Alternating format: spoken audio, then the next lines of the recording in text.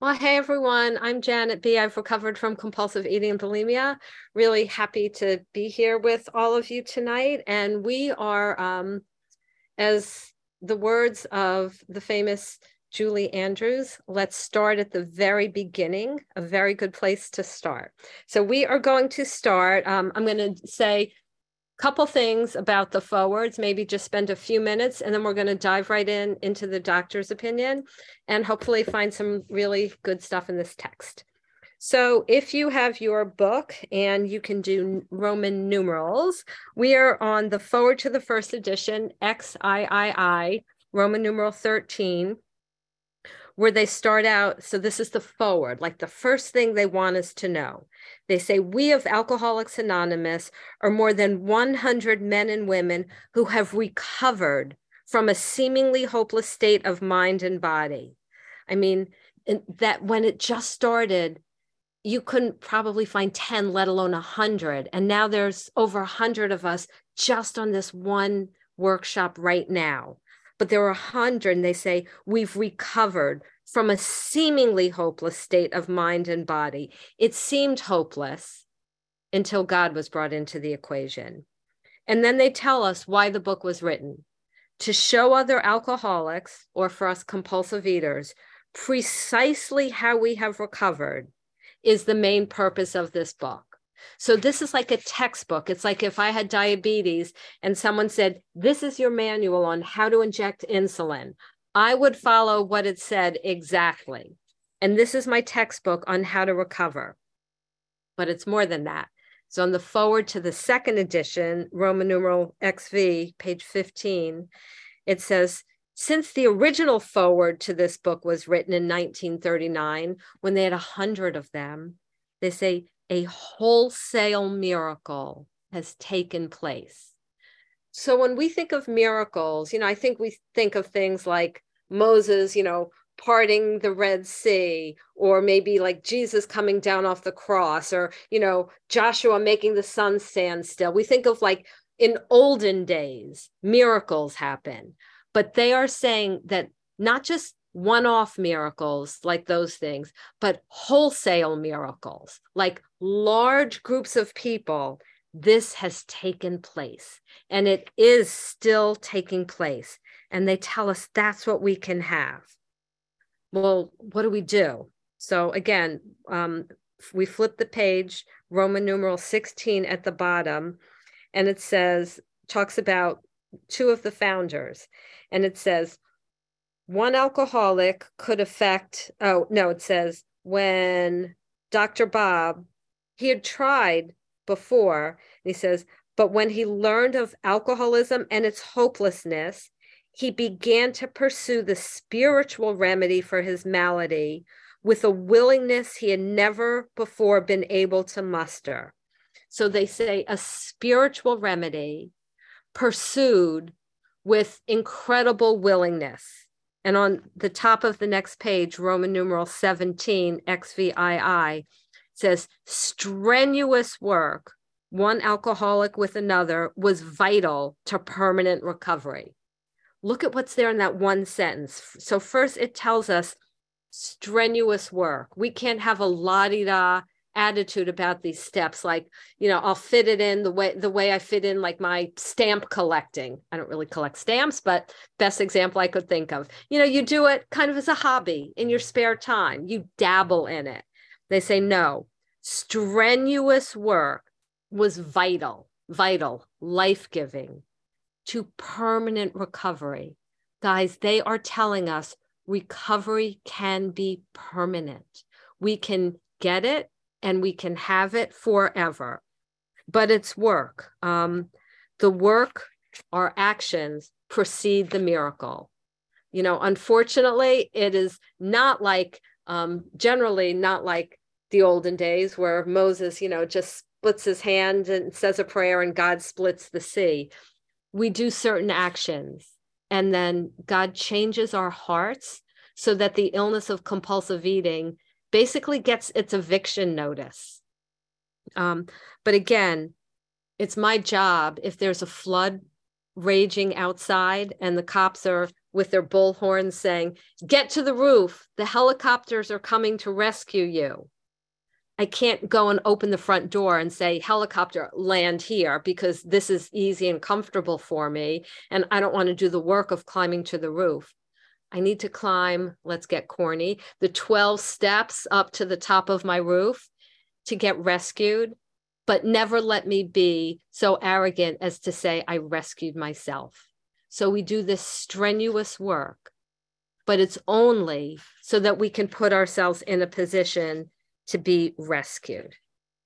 So with that, let us turn to the doctor's opinion, Roman numeral XXV, Roman numeral 25, where he starts off saying, "We of Alcoholics Anonymous believe the reader will be interested in the medical estimate of the plan of recovery described in this book." Okay, so just for some context, the doctor's opinion isn't the plan of recovery. It's a book review, right? The doctor is reviewing the book Alcoholics Anonymous. The book of Alcoholics Anonymous came first, and then this was the review of it. And he basically gave it 2 very enthusiastic thumbs up. So what does he say? He starts with a letter. In case, remember, back then, AA was new. So if someone said, "We're from Alcoholics Anonymous," people would say, "What? Who? Why should we listen to you?" So he's writing at first a letter of recommendation saying, you can rely on these people. And he said, "Okay, I used to work with alcoholics who were hopeless." Now, hopeless is good. Hopeless means, people say sometimes the first step is putting down the food. But the first step says, no matter how hard I try, I can't put down the food. I am hopeless. And then that impels us, just like said about Dr. Bob, to muster the willingness we need in order to work this program. So hopeless is good because I'll qualify that. Hopeless is good only if there's someone who is showing us what to do now that we feel hopeless. But we have to feel we've got no other options. Who would go through chemo except someone who feels they have cancer? And people like us do not like to take directions well, and we're not going to do it unless and until we feel hopeless. So we feel hopeless. And then he says, this is a doctor talking about some guy who recovered from alcoholism, which was virtually unheard of then. And he said, he acquired certain ideas concerning a possible means of recovery. Okay, what were the ideas he acquired? And we see in the book, page 98, in a nutshell, trust God, clean house, and then help others. We come to trust and rely on God. And again, if we have trouble, because, we all do, we all can blame our rotten childhoods or the nun who hit us with a ruler when we were 8 years old, or, the church we were forced to go to, or the synagogue that, we were forced to go to. A lot of us have trouble with God, but we have a way to work through it. This book gives us a way in steps 2 and 3, how to really work through that. And to find a relationship with God we can trust. So we trust God, clean house, because we are people who've created a lot of wreckage and we need to clean it up. And then once we do and we experience the miracle, we help others. So we flip the page to Roman numeral 26, XXVI, and it starts talking about, well, our bodies are different also, right? We can't just say we're people who are weak-willed, we're maladjusted to life. And it says the doctor has a theory that we have an allergy to alcohol, and that's interesting. And it says it explains many things which we couldn't otherwise account for. That's true. There's a lot of us who feel that if there's certain things we have, we can't stop. Once we start, we can't stop. So they say there's an allergy component to it, right? Once a person takes the first bite of, let's say, sugar, he or she can't stop. Well, I had a friend, Elle, and her husband saw if he had even one glass of wine, he couldn't stop. He kept drinking and he couldn't stop. So he said, I can't drink. I'll never again have even one glass of wine. And he didn't.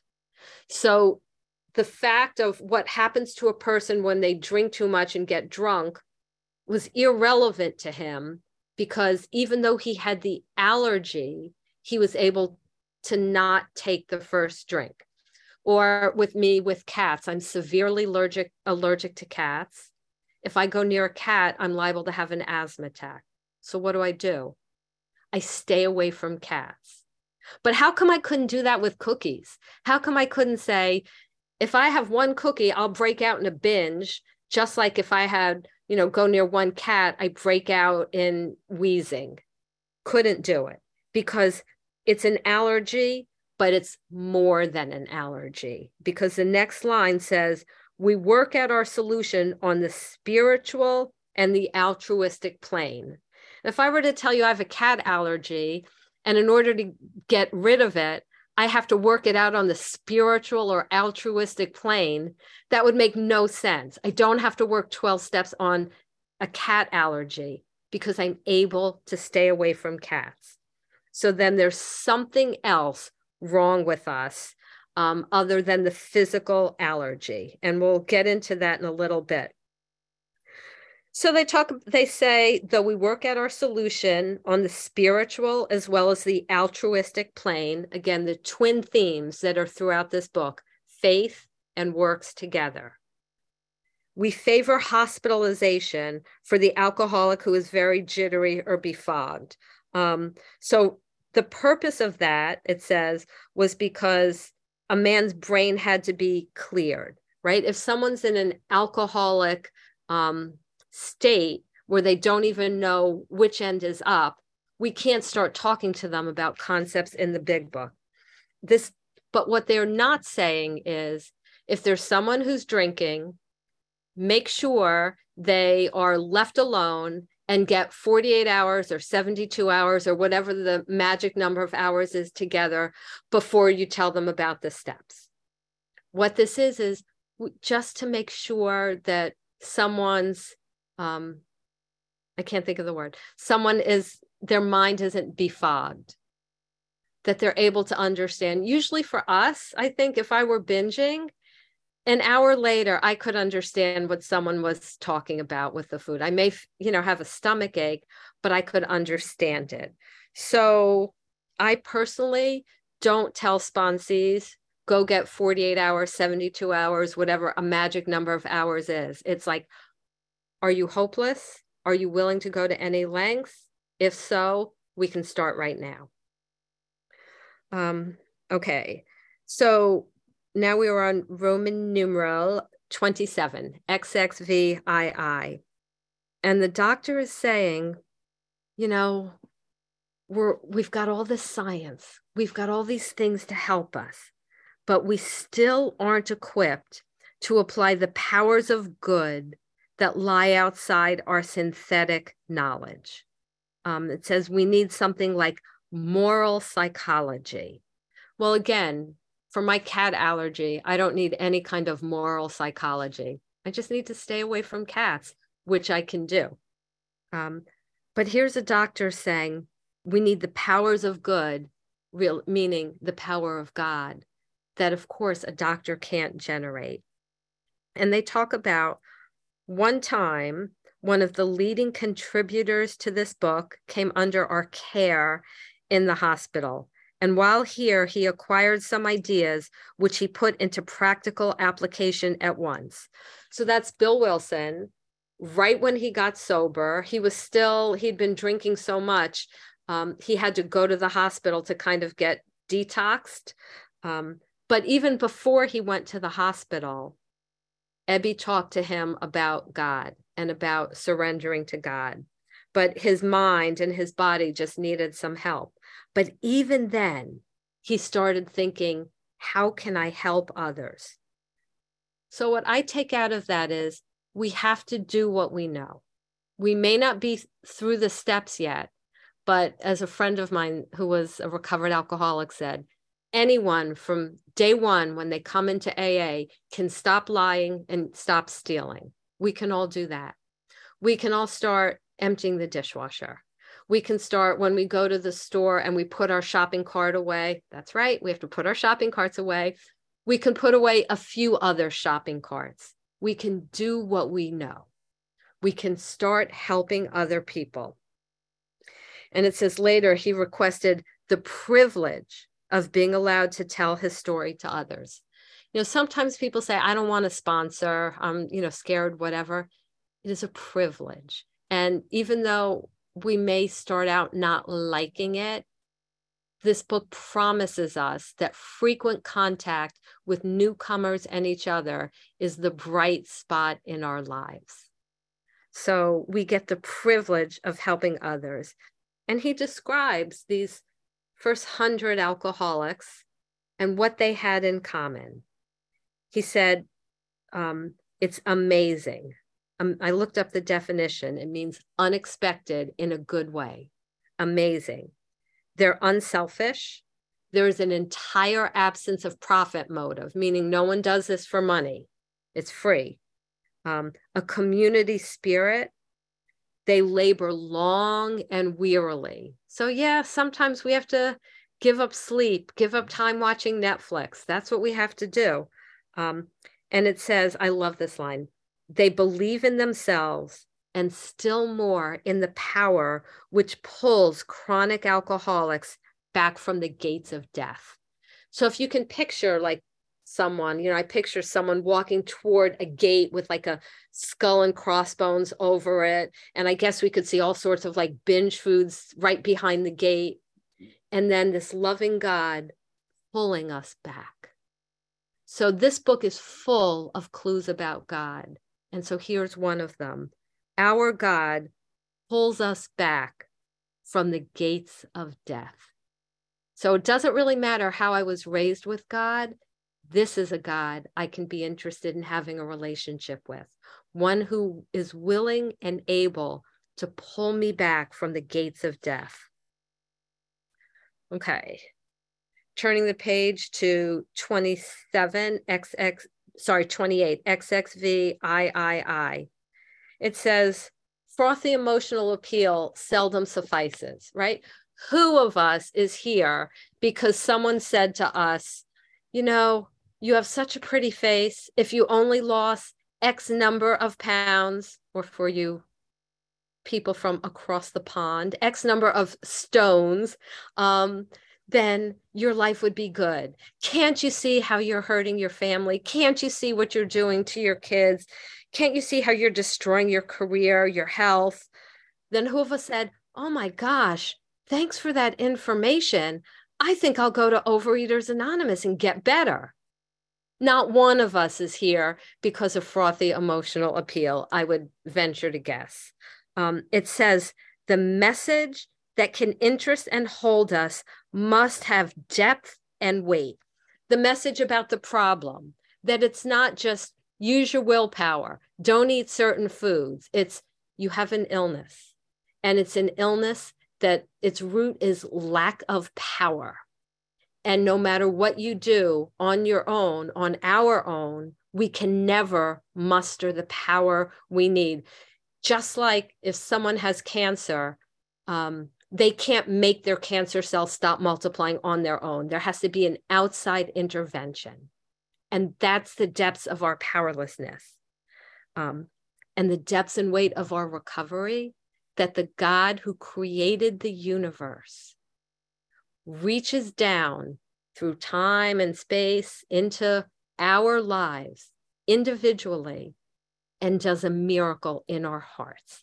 That has depth and weight, more depth and weight than here's a schedule for the nearest pay-and way. That God loves each and every one of us and wants to do a miracle in our hearts. And it says, in nearly all cases, their ideals, our ideals, must be grounded in a power greater than themselves if they are to recreate their lives. Recreate. God isn't interested in mending. He's interested in transforming. And that is what he does. So it goes on and talks about this altruistic movement growing up, growing up among us, altruistic, giving ourselves for others. And of course, on page 20, it tells us that our very lives as ex-problem drinkers or eaters depends upon not the perfect food plan, not how much I pray and meditate. My life depends upon my constant thought of others and how we may help meet their needs.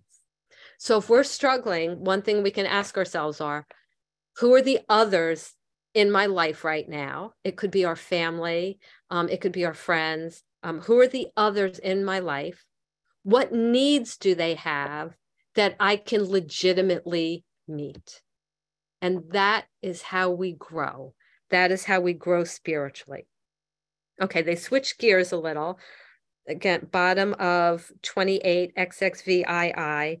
And it says, men and women drink essentially because they like the effect produced by alcohol.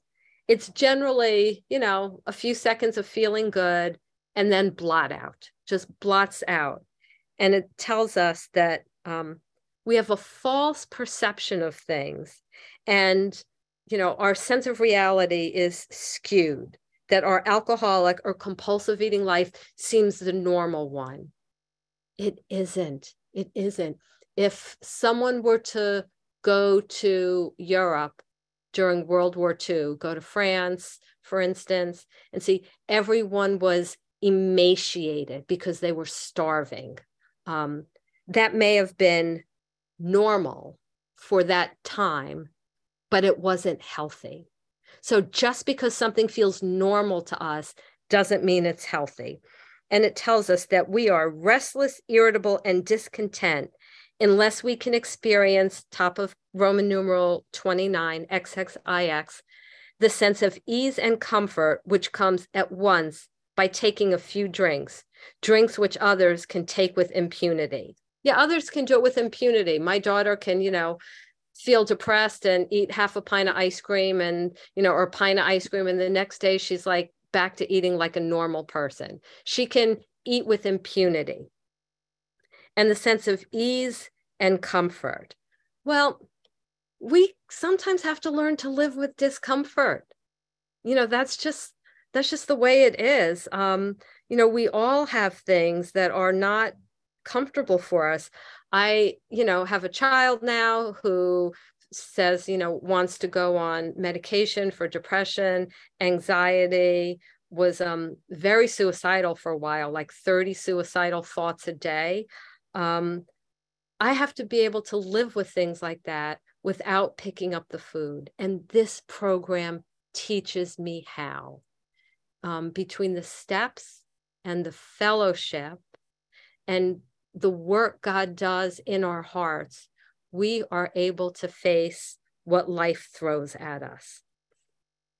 So again, continuing on page XXIX, Roman numeral 29, it says, once we've kind of crossed a line, we have the phenomenon of craving. It would be as if I had this desire that was stronger than me to walk into pet stores, that I could not stop myself. And once we do that, it says we emerge remorseful, like we hate ourselves, with a firm resolution not to do it again. And what happens? We do it again and we're remorseful.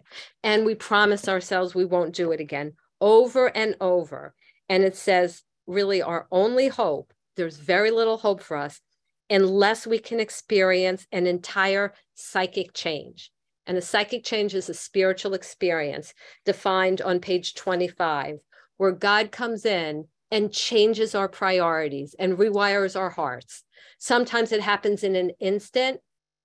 Usually, I'd say more than 90% of the time, it's gradual. We look back and we say, I wasn't selfish in that area where I was before, or that person did this and this to me and I didn't get angry, or I got angry, but instead of staying angry for 3 weeks, I only stayed angry for 3 hours and I didn't have to retaliate. We're changed. And it says then, on the other hand, and strange as this may seem to those who don't understand, once a psychic change has occurred, the very same person who seemed doomed, who had so many problems he despaired of ever solving them, suddenly finds himself, listen to this word, easily able to control his desire for alcohol or food. The only effort necessary being that required to follow a few simple rules, not suggestions. There's things we have to do, but it gets easy. It gets easy, but we have to do it. The rules such as we have to think, what would God have me do in a situation? And we have to do it. When we have resentments, we have to look at our part, even when it's really hard, and the other person we think was way more wrong than we were. We have to do a few things, but what happens then? Then it's easy. Then I don't have to pick up the cookie. I don't have to think about picking up a cookie. And then the next paragraph is kind of heartbreaking. The doctor says, men have cried out to me in sincere, listen to that word, sincere and despairing appeal. Doctor, I cannot go on like this. I have everything to live for. I must stop, but I cannot. You must help me. Guys, desire alone won't do it. I spent my first 7-ish years in Overeaters Anonymous unable to get abstinent. And people said, oh, you don't want it badly enough. I wanted it really badly, but desire doesn't do it by itself. Imagine going up to someone who has cancer and saying, you must not have a strong desire to recover from cancer. Otherwise, you'd be able to make your cancer cells stop multiplying. Our problem isn't lack of desire, it's lack of power. And then he says, if a doctor is honest with himself, he must see that something more than human power is needed. Well, of course, a miracle is needed, and only God can do that. And the doctor says, I don't believe that this is a problem of mental control. And he talked about how some people eat or drink because they're restless, irritable, discontent, can't live with discomfort. But now he talks about people where things are going well. Something was going to go well for them. And then they took a drink anyway. So we can drink because we're resentment or fearful or we've done damage. And sometimes we eat compulsively just because the illness, who is in control, decides that we are going to eat compulsively, and there is nothing that we can do about it. So what do? We're on page XXX, Roman numeral XXX, page 30, and it talks about that we are people who are over remorseful and make many resolutions, but never a decision. Well, I made plenty of decisions. I decided that, Monday I will stick to my food plan. It didn't work. So what decision are they talking about? They must have a specific one in mind. And I think, where do they use that word decision? And of course, with step 3, made a decision to turn our will and our lives over to the care of God as we understood him. And that is the decision we have to do. Surrender our lives to God as we understand him. So again, they talk about the only relief is entire abstinence. So for an alcoholic, that would be completely refraining from alcohol. For compulsive eaters, different people define it different ways. Some say it's staying away from your alcoholic foods or, certain behaviors. But whatever it is, in general, we have some kind of plan as to what defines our abstinence. Now, they talk about this precipitates us into a seething cauldron of debate.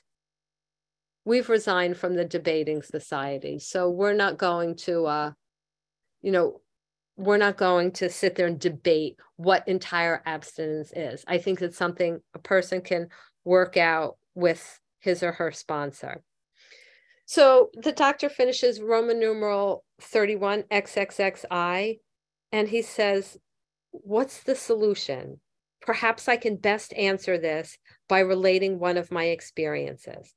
So he says, okay, about a year ago, this man was brought in to be treated for chronic alcoholism, like pathological mental deterioration, lost everything in life and was only living to drink.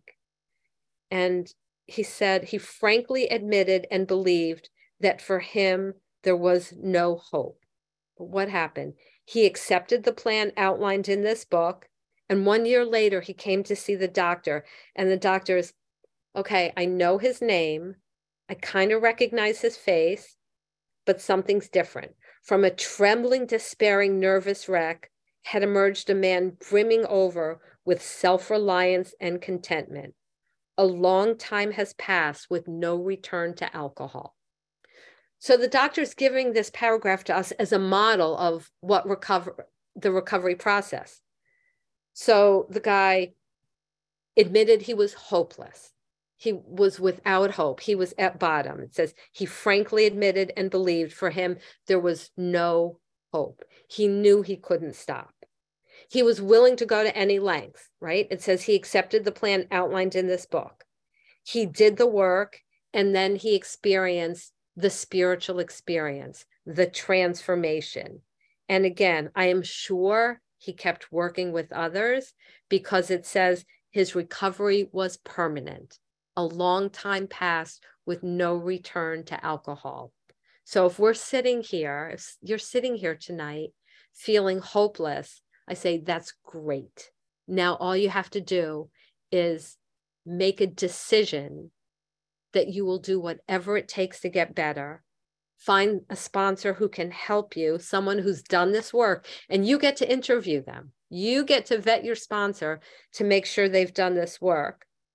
Do the work, have the spiritual experience, and then help others so that you can just keep it forever.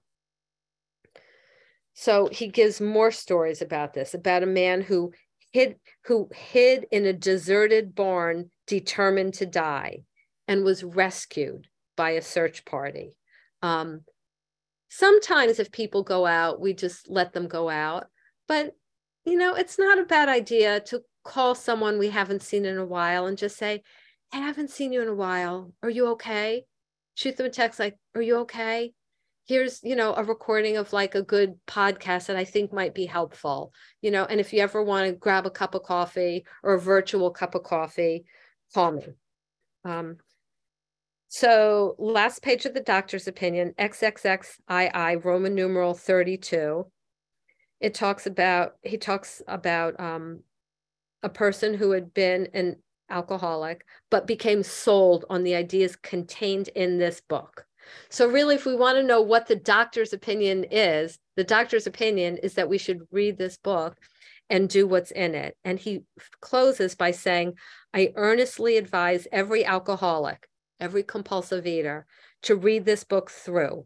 And though perhaps he came to scoff, so we don't write off scoffers. We don't write off the people who come in like, this doesn't make sense. Though perhaps he came to scoff, he may remain to pray. So the doctor's last piece of advice is to do what's in this book and to pray. Why pray? Why? Because prayer, it doesn't just make us feel better. Prayer actually does something in the spiritual world. Prayer is our connection to God. If I was near cats and had an asthma attack, I would need a connection to a doctor. My connection to a doctor would be verbal, doctor, help. And prayer is our connection with God. And I want to just go back to one more thing that I left out in the forward to the second edition, page XX, Roman numeral 20. And it says, why did people start accepting AA and the anonymous programs? And it says there were two reasons: the large numbers of recoveries and reunited homes.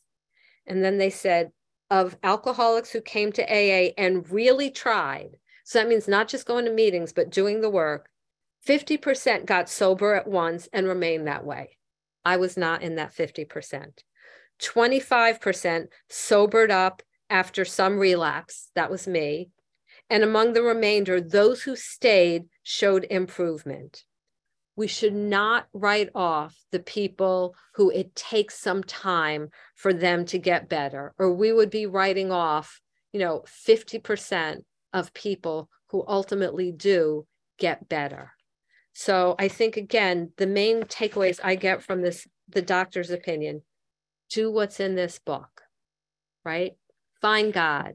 And again, if you need help because the God of your childhood was, not a God you'd be comfortable turning your life over to, we can help you with that. Get a relationship with God. Surrender to this God. Clean up your past. Help others. And always, always, always pray, because there is a God. And as we say here, we believe that God is still alive and well and launching search and rescue missions for us addicts. And with that, I pass. Thank you.